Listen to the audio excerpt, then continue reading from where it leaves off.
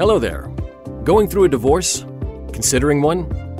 Sorry to hear that, but here you are.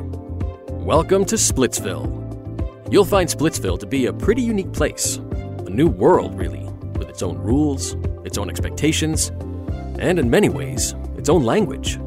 But don't worry, you have a knowledgeable guide along the way. A family law attorney with 3 decades of experience under her belt. And now, here she is, your host and guide, Lee Sellers. Hi, everyone, and thanks for tuning in to another episode of Welcome to Splitsville. I'm your host and guide, Lee Sellers, founder of Touchstone Family Law. And in this episode, I'll be answering another question that many newcomers to Splitsville have. How do you pick a therapist? So let's dive in.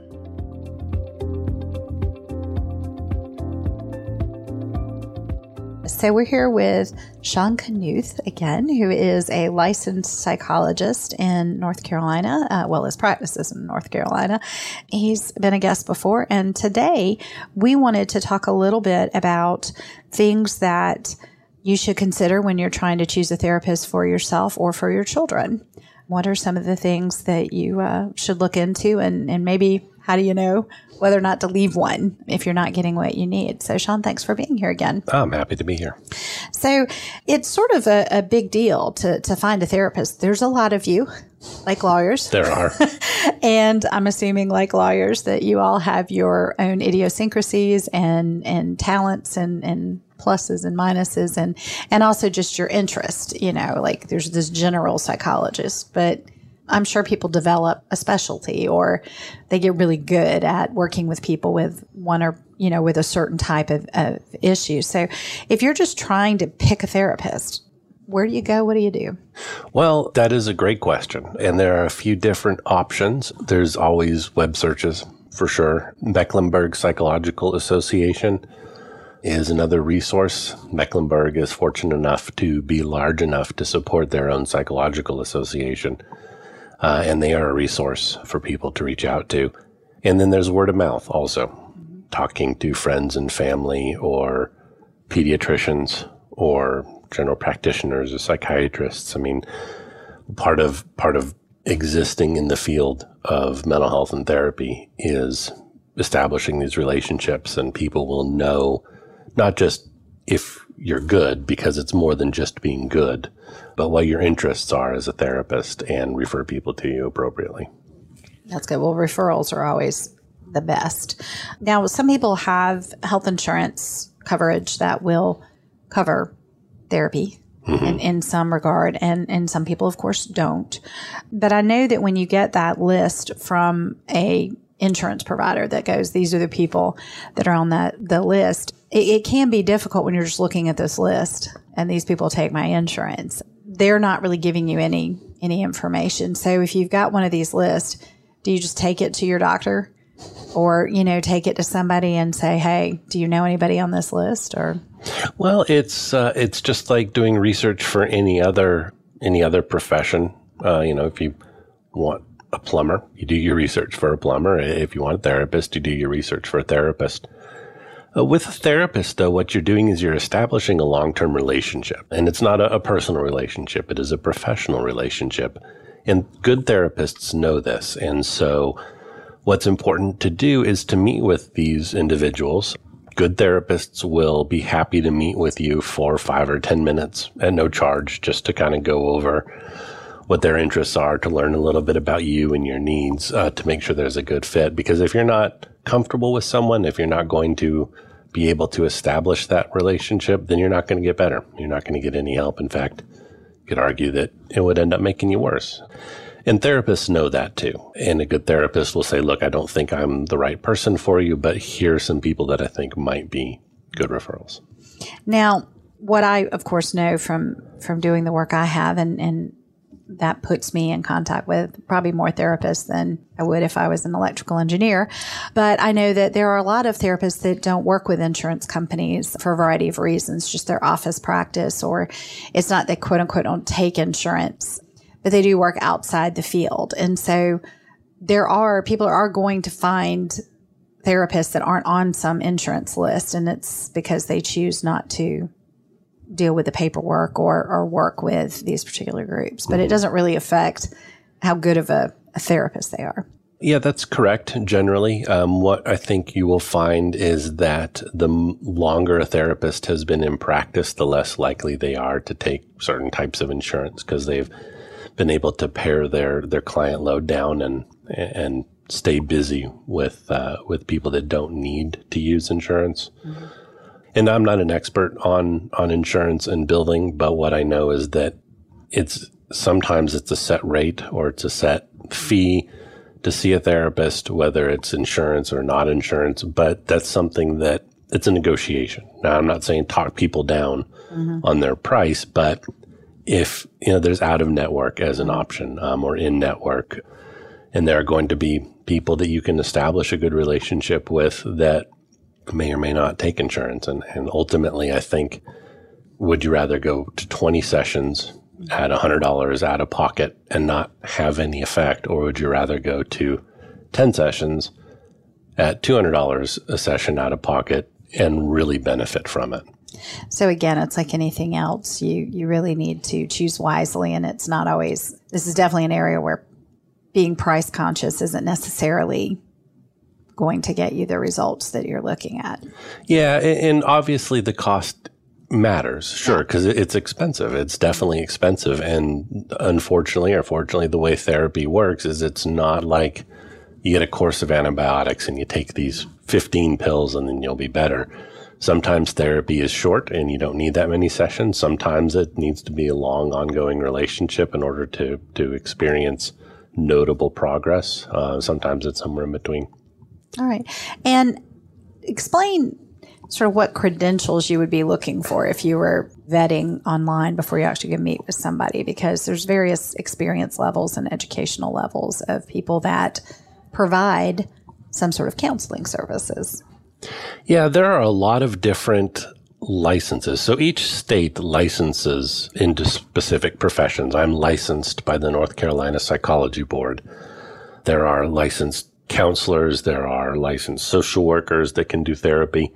And as someone with a PhD and a license in psychology, I am comfortable saying the license and the education level is not all that important. Mm-hmm. What matters is A, the relationship that you can establish with someone, B, whether that someone knows what they're doing, and if they have experience in your particular area of concern. And when I say that, I don't necessarily mean, okay, are you experienced with anxiety or are you experienced with depression? What they're experiencing when they're going through divorce is unique to divorce, rather than someone who's experiencing stress at work or an adolescent in high school is having a hard time on the football team. And I would say particularly look for people who have that experience because they will be more effective. And what's important to know is that therapy is not always fun. It's close to physical therapy, right? Physical therapy is working when you're not enjoying it. Right, when you're a little sore. You're not going to get a massage. You're going to get physical therapy. And, mental health therapy is the same way. You are going to have sessions that are not going to be comfortable. You are not going to be able to talk about just whatever you want to talk about all the time. You're going to have to confront some things that might not be enjoyable. And a good therapist will make sure that happens. If you're going to a therapist who just gives you advice all the time and you just kind of shoot the breeze a little bit and, you just talk about what happened that week and then you're done, that can be helpful. That can absolutely be helpful, but that's not necessarily effective therapy. And a more experienced therapist sort of knows when to push. Yes. And when not to. That's right. And a more effective therapist will know that just because the client is coming in to talk about topics A, B, and C, the therapist will know that, there's probably 2 sides to A and 2 sides to B and 3 sides to C. And they'll understand that, they're only being presented with the information that the client is giving them. So let's talk a little bit about the difference between the counseling or therapists that are treating adults versus children. So not all therapists will treat all ages or work with all ages, correct? That's right. And sort of the truism in our field is if you've worked with children, if you have training with children, you can go and work with adults relatively easily. But if you've only ever worked with adults, it's really hard to go back and work with kids because that takes a special area of training. You need to know a lot about child development and education and just a whole bunch of things that don't apply to adults. And so it's important if you're looking for therapists for your kids, make sure they work with kids. And a good competent therapist will say, no, I don't work with kids. I wouldn't be appropriate for that. And even within children, there's people that choose to get trained to work with very young children. And then there's children that choose to really focus on adolescents or tweens, or I know that they don't stay children in this range, but people that'll work more with the 17 to 22 crowd, or, you know, that sort of college age. So you can even with a child therapist find somebody who kind of has a subspecialty with an age group. Absolutely. And you kind of nailed it. I mean, there's the adolescent, there's late adolescent, there's early adolescent, and then you'll get therapists that can work with younger children from like 10 and under. But when children are that young, the younger a child, the less therapy is interacting with that child and more therapy is interacting with the child's caregivers. And so you're not going to send a 5-year-old in for talk therapy. Right. Whereas once you get to be at 11 or 12, then that starts to be an effective approach. And you'll hear with younger children, people talk about art therapy or some sort of creative play therapy, often with very young children, where they're observing their behaviors more so than talking with them. Yeah, they're different ways of interacting with the child. And if you think about what a 5-year-old can do, you can't sit down with a 5-year-old and have a conversation. But if you can sit down with the 5-year-old and some paper and crayons and draw and talk about what you're drawing, and it's really easy, not really easy, but it's possible to segue the conversation over to stuff that might be more meaningful. And so this kind of leads to the other question about, so you've picked a therapist and you're in therapy, or you've chosen a therapist for your child and you're taking the child to therapy. How do you sort of tell if you're making progress? You know, you were talking about, you know, hey, you don't necessarily want to do 20 sessions, you know, with somebody who's ineffective versus 10 sessions with somebody who is effective. How does one measure that when you're outside the profession? Yeah, it's very difficult to do. With therapy, sometimes you get that you got to take one step backwards to take 2 steps forward. And so after any individual session, you might feel worse. You don't know. You think about with kids, just because one Saturday they're holy terrors and they're running around, they're not listening to you, that doesn't mean they're regressing. That just means they had a bad Saturday. With therapy, it's the same kind of thing. It's really hard to tell to any degree of quantitative measuring whether progress is being made, but that's part of why you establish a relationship with a therapist. Well, and as you were talking about, it's uncomfortable. So sometimes somebody having an uncomfortable therapy situation doesn't mean it wasn't a good session. Right. Well, and it's important to differentiate between the session being uncomfortable because you were talking about things that you wanted to avoid, and a session being uncomfortable because you just sat and stared at each other for an hour.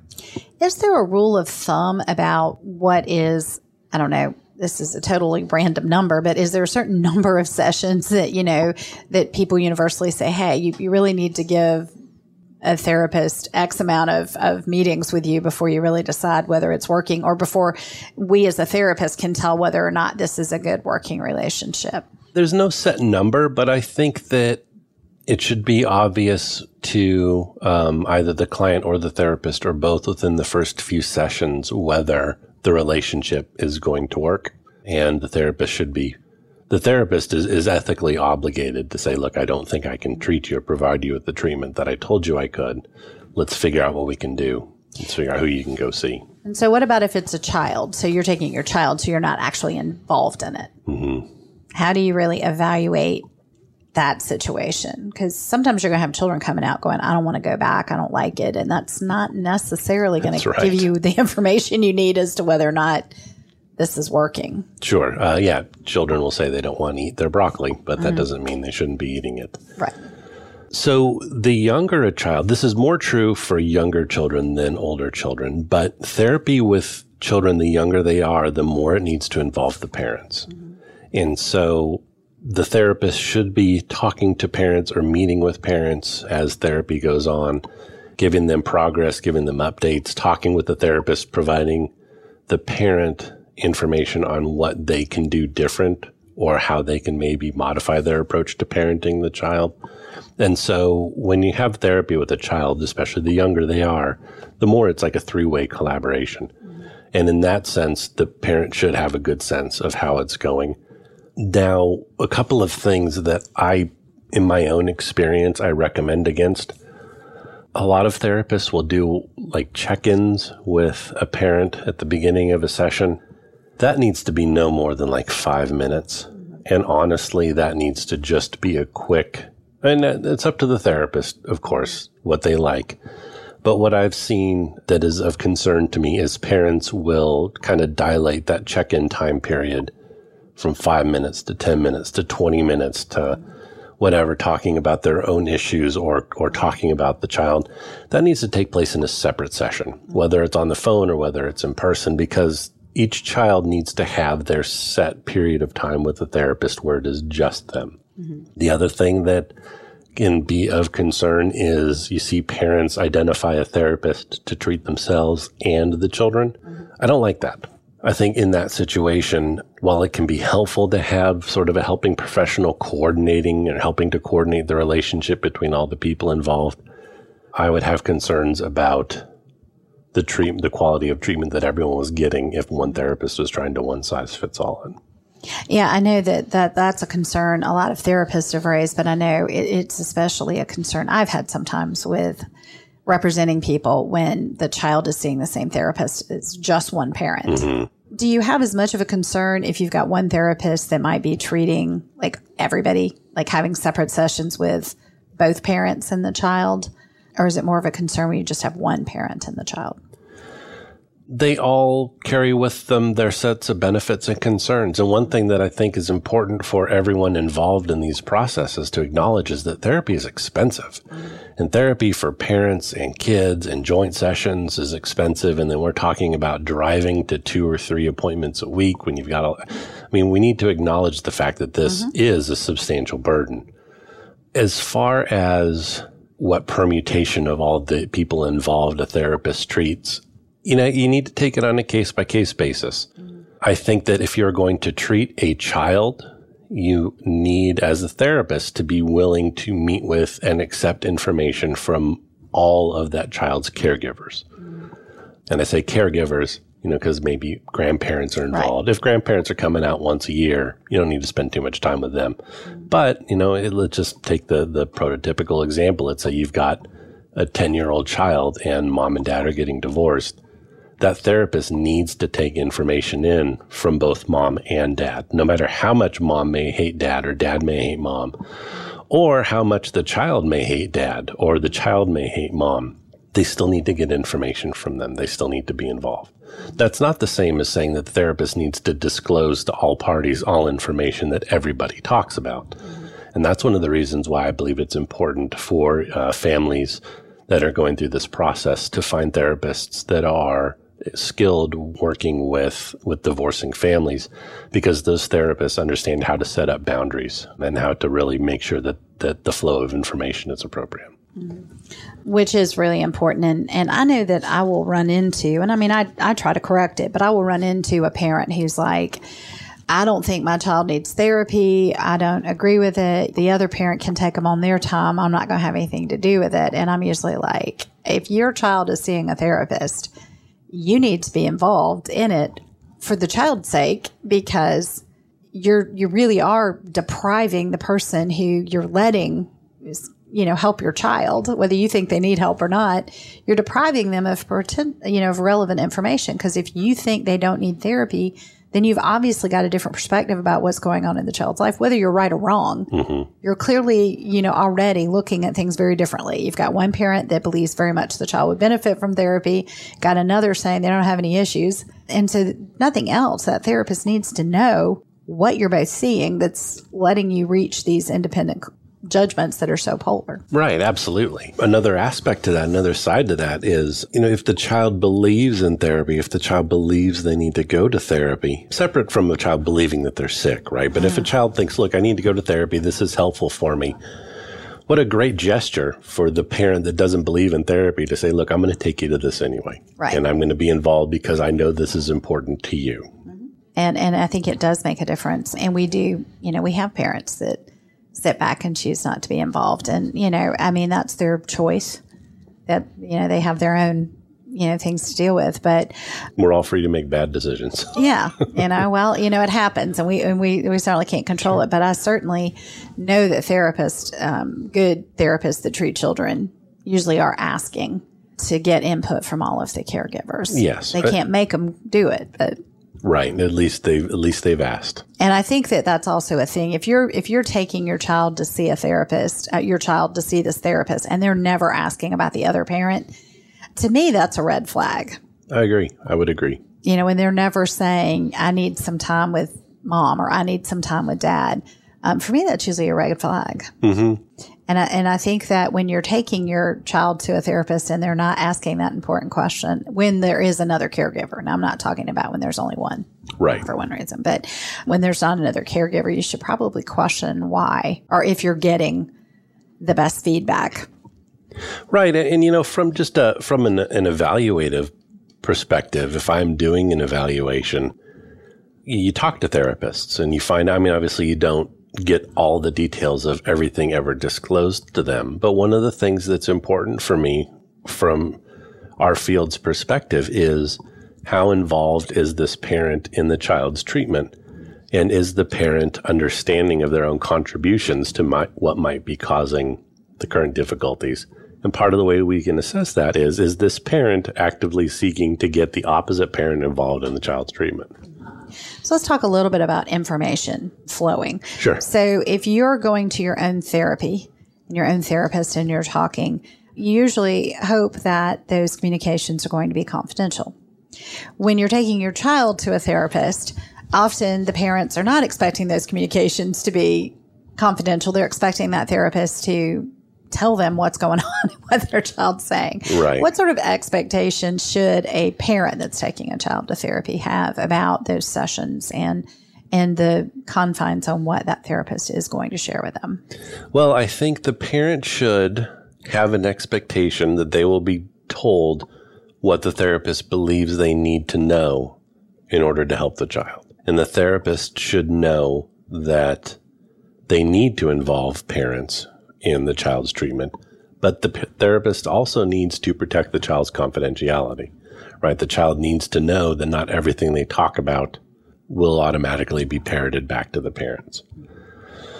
And parents should recognize the fact that even though, if they are legal guardians of the child, they have access to all the files and records that are generated as part of therapy.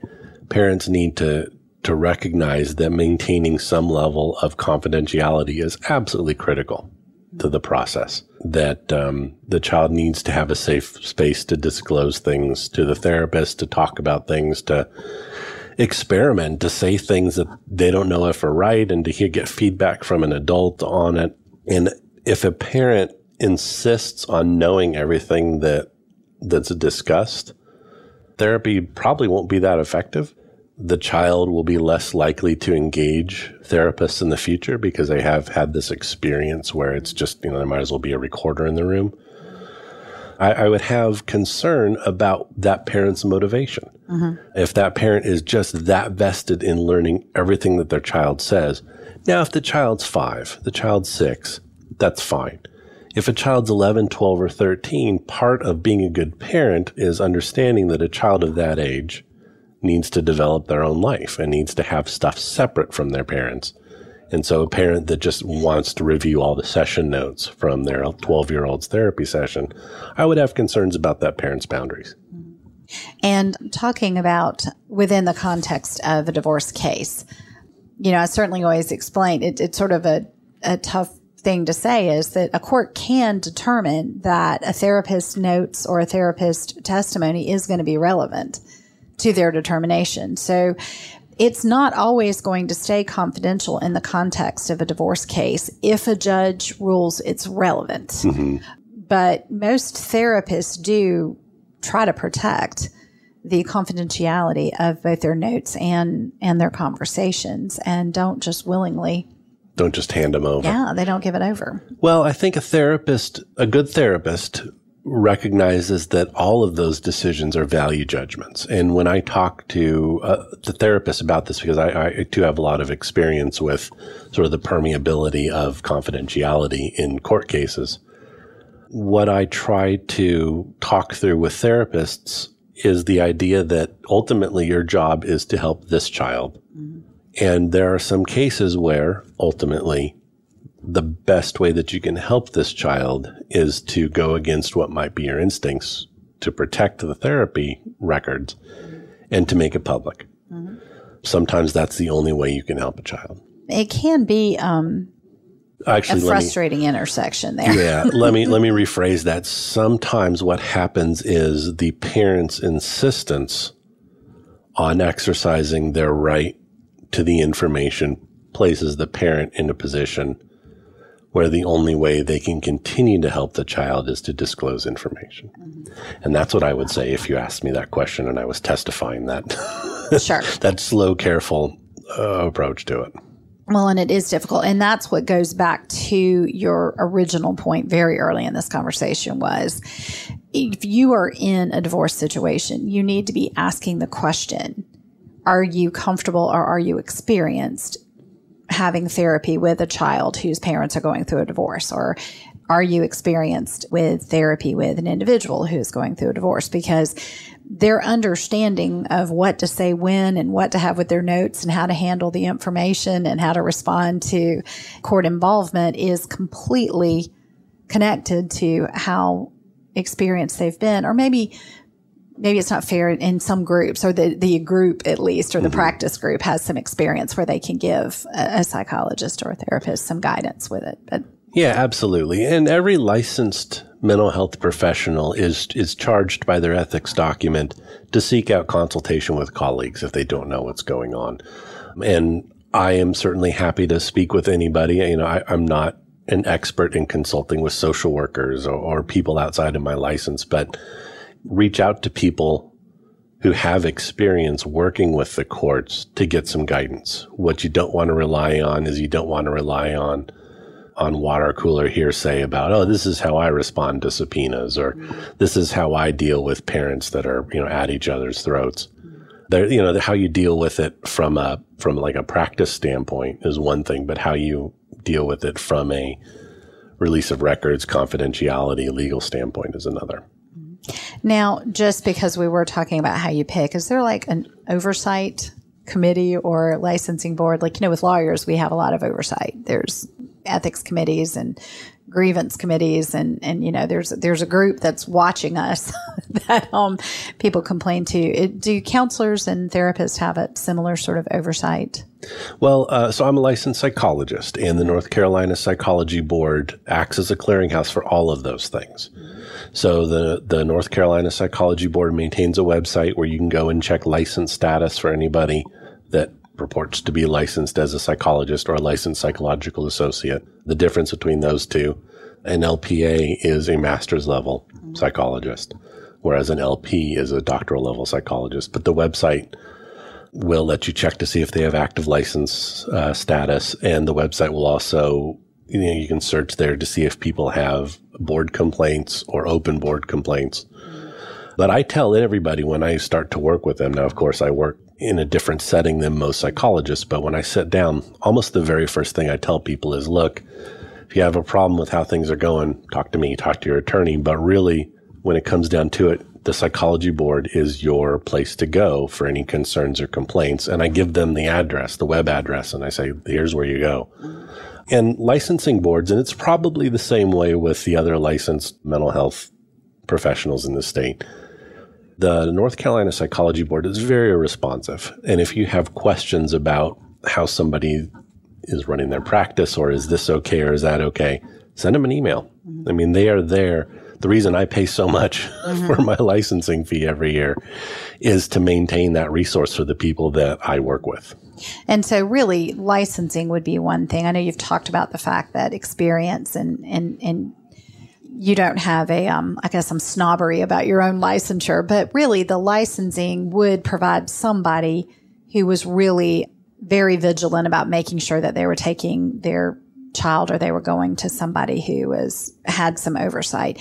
If you pick somebody who's licensed, it's guaranteed that there is some sort of oversight and you can at least check into Absolutely what it is. And if you choose to go to a non-licensed therapist, counselor, advisor, you're not going to have that. It doesn't mean that you have to avoid those people, but if that's an important thing to you, then I would say that if you're dealing with confidential information, if you're dealing with therapy, absolutely go to someone who has a license. There are places in this world for life coaches, for pastoral counseling, absolutely.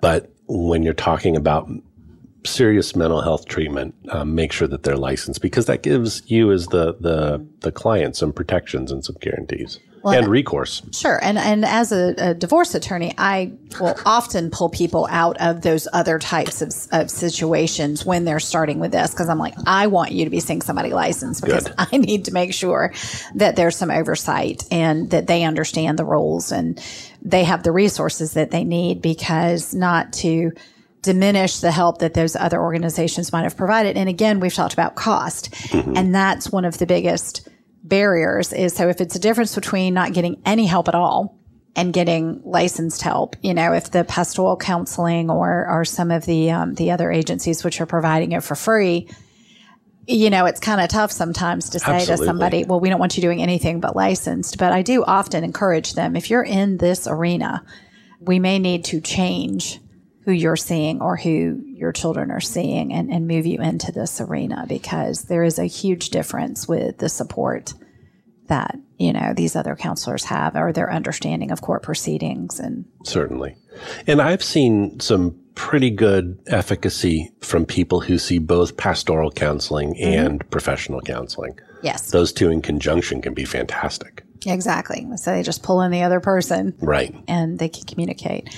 Well, thank you so much. I think this is some good information for people to have. I know I personally have a recommendation that when people are going through the crisis of a relationship ending, whether it's a marriage or whether it's a co-parent, with the other parent, or any of these big life changes, I'm a huge advocate of reaching out and having therapy. So it's certainly I want people to know I have this vent that I usually tell all of my clients that they would probably benefit from some sort of counseling or therapy, whether they've been before. So in full openness here, I really do find it to be beneficial for most all of my clients, and that's an important thing for them to do to take care of themselves during this process, in addition to hiring competent counsel. Yes, I feel like a competent therapist is equal in need for this. So I appreciate you coming on and letting people who might be listening to this really get some information on how to choose well. My pleasure. I hope it's helpful. Thank you. So there you have it. Another neighborhood of Splitsville explored. There's still so much to learn here, so I hope you'll tune in to the next episode. While Splitsville is not a fun place to be, thankfully it is full of helpful people, valuable resources, and sound advice, if you know where to look. See you next time. The insights and views presented in Welcome to Splitsville are for general information purposes only and should not be taken as legal advice for any individual case or situation. Nor does tuning into this podcast constitute an attorney-client relationship of any kind. If you're ready for compassionate and reliable legal guidance on your journey, contact Lee Sellers and her team at www.touchstonefamilylaw.com.